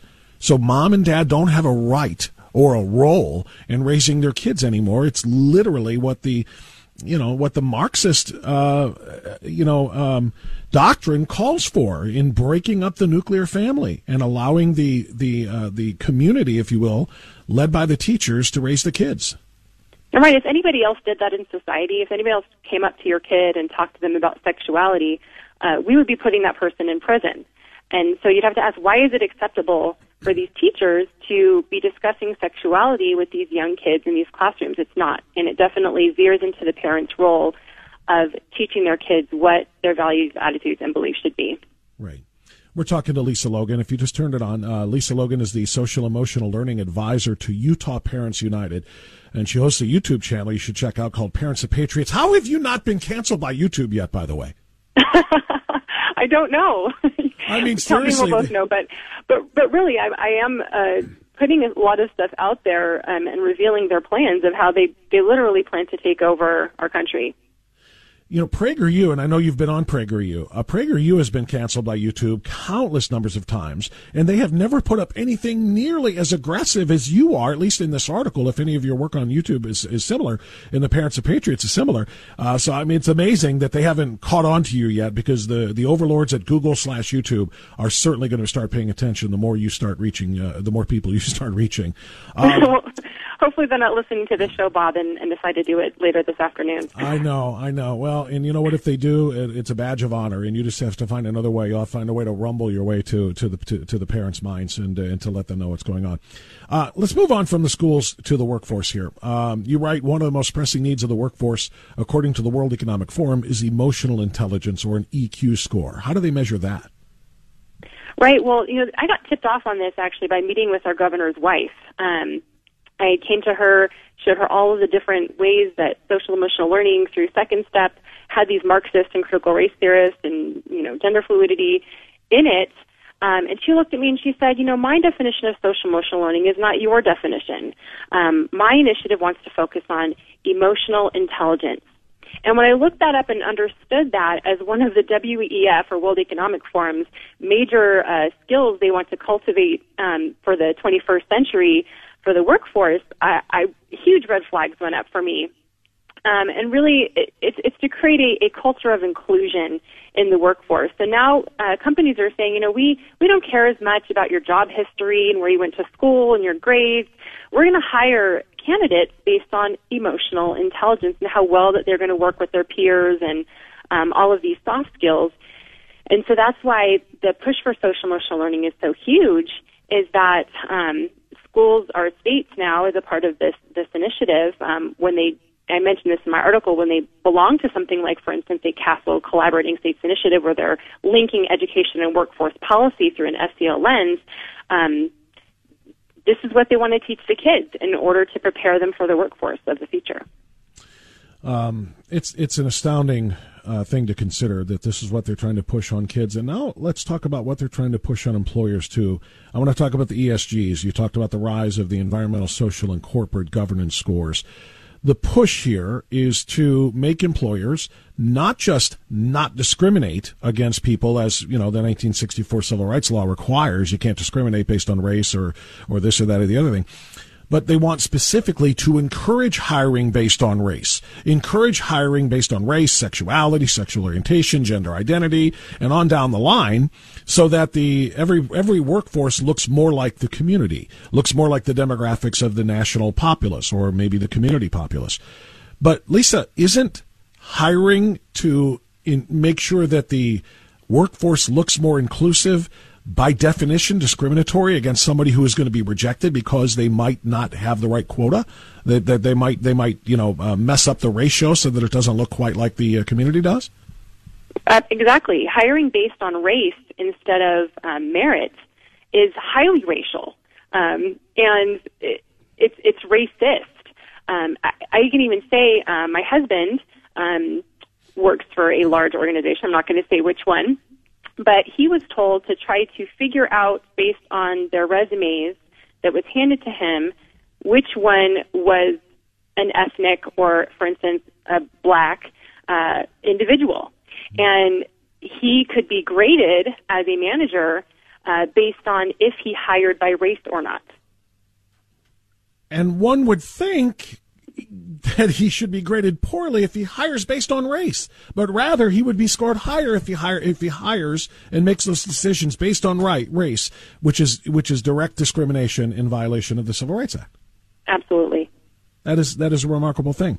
And then the last thing, all of this stuff is being pushed by organizations and groups, but has it been embraced by government? Is this something that the federal government will look at employers like your husband's employer or any of these schools that we are talking about and essentially either approve by way of more funding or disapprove by perhaps less funding to various efforts and initiatives based on these social credit scores that we're talking about? Oh, the government is completely bought in.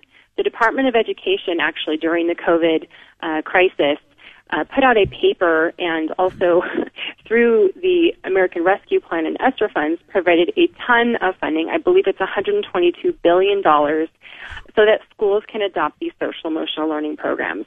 I believe that they know exactly what they're doing in putting these into schools as they partner with the organization CASEL that I mentioned earlier that changed their definition of social emotional learning. They're actually advocating for the adoption of programs that promote transformative social emotional learning. Lisa Logan, last thing, I introduced you as being on the board of a local charter school, so I have to ask you about school choice. Any headway there in Utah where you are? What state did it? Oh, Arizona, I think. Was it Arizona that just recently actually passed a law that was signed by the governor that allows the state dollars to follow the student and not the school and take them if they want to get their education at a charter school or in a private school, they can do that?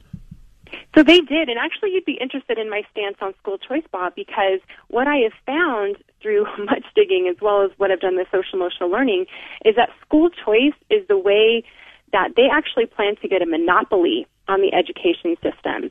All of the stuff that I just talked about is all based around data collection of our students, right? And these bills allow for assessments into private education sectors that are usually protected from government initiatives. And that money, that public money following the students into these private education options will actually bring more government regulation and more of these same initiatives. Wow, that is interesting, and I'm glad I asked, and I think maybe I just came up with a reason to have a follow-up conversation with you so we can talk more about school choice. But for now, we'll focus on social credits, the social credit system and the emergence of ESGs. This is incredibly important. I'll urge everyone to read this piece in the Ohio Press Network by Lisa Logan, and then maybe follow that YouTube account, Parents of Patriots, while it's still online. Parents of Patriots. Lisa, thank you for writing what you wrote. Thank you for the work that you're doing and for bringing this to us. We appreciate it. Well, thank you so much for having me. I appreciate it. It's a pleasure. All right, there's Lisa Logan. Read that piece, and I think I already have it posted to, let me double check. Yeah, it's on one of the top stories right now under the top stories heading on alwaysright.us, my website, alwaysright.us. So you can click and read that article for yourself. We'll be right back.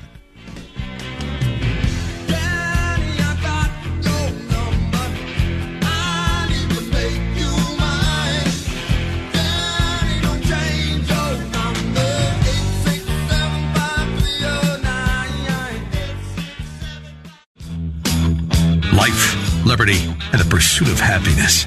Always Right Radio with Bob Prance on The Answer. 11:38 now, last segment of Always Right Radio on AM 1420 The Answer, because we take you right, excuse me, a little froggy, my apologies. Take you right up till almost the end of the hour. We'll let Bill O'Reilly take it home with the O'Reilly Report. I want you to know that up on the website right now, we've got some very, very important stories, including links to some of the things that we were just talking about, including the interviews today.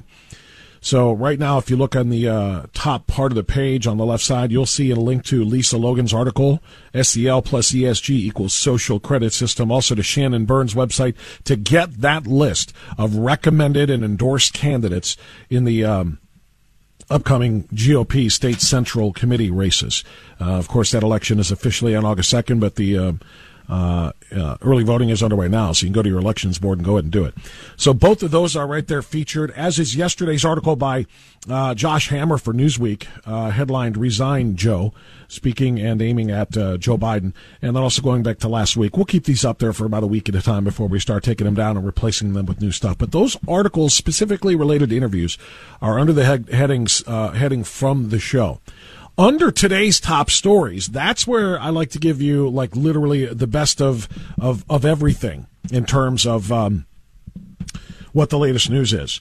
And the latest news story that I literally updated during our break, the Manhattan District Attorney, far left, George Soros-funded prosecutor Alvin Bragg, who, just like George Gascon in L.A. and obviously the deposed Chesa Boudin in San Francisco and so many others, far-left, pro-crime, anti-victim DA Alvin Bragg.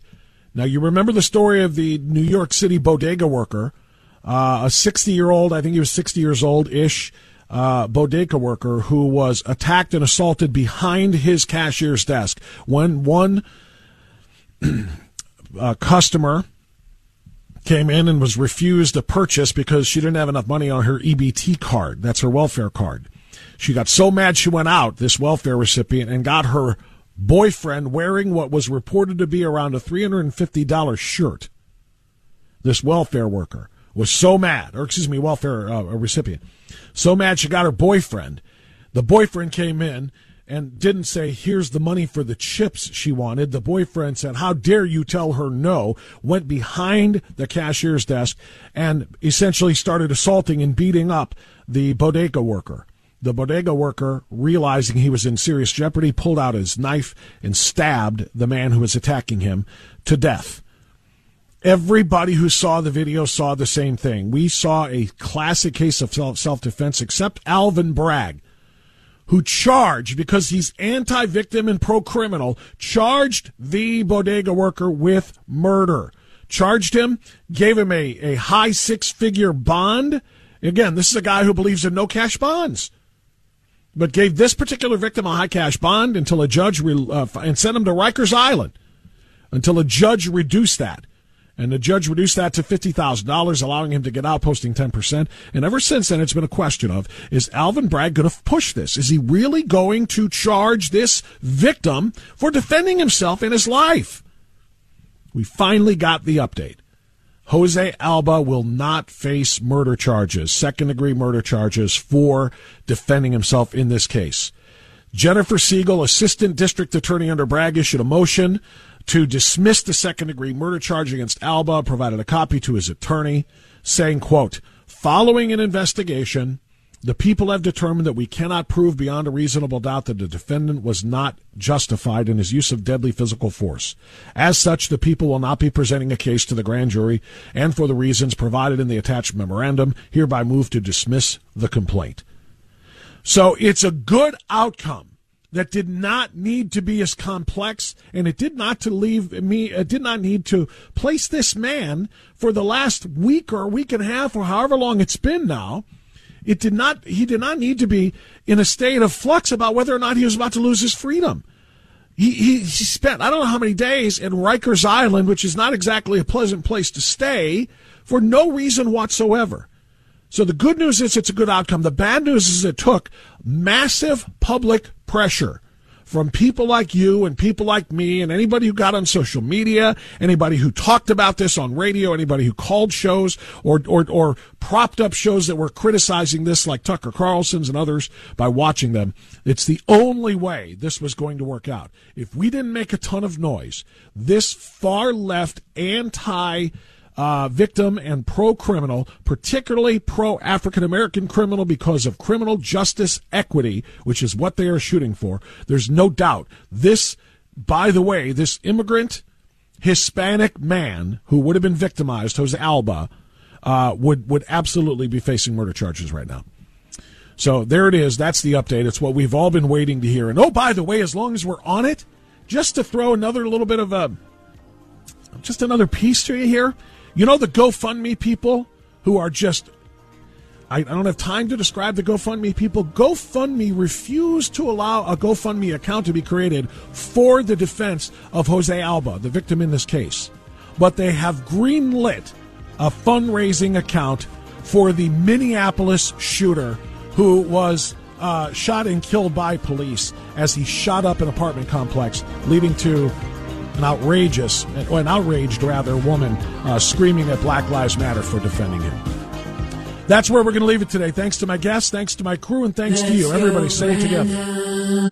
There it is. 3-star General Michael J. Flynn, head of the Pentagon Intelligence Agency, knew all the government's dirty secrets. He was one of the most respected generals in the military. Flynn knew what the intel world had been up to. He understood its funding. He ordered the first audit of the use of contractors. This set off alarm bells. The explosive new documentary, Flynn, Deliver the Truth, Whatever the Cost, uncovers the facts behind this scandal. Flynn told the truth. He was the most dangerous person for Donald Trump to hire. I find out the worst enemy that I'm going to face in my life is right here in America. They took my assessment and they wanted me to change it. And I was like, I'm not changing it. They had to get rid of Flynn. With in-depth interviews, archival footage, and never-before-seen personal records of the man behind the headlines. I just felt like I was drowning. Flynn, Deliver the Truth, Whatever the Cost. Available now. Watch it today. Go to salemnow.com. salemnow.com.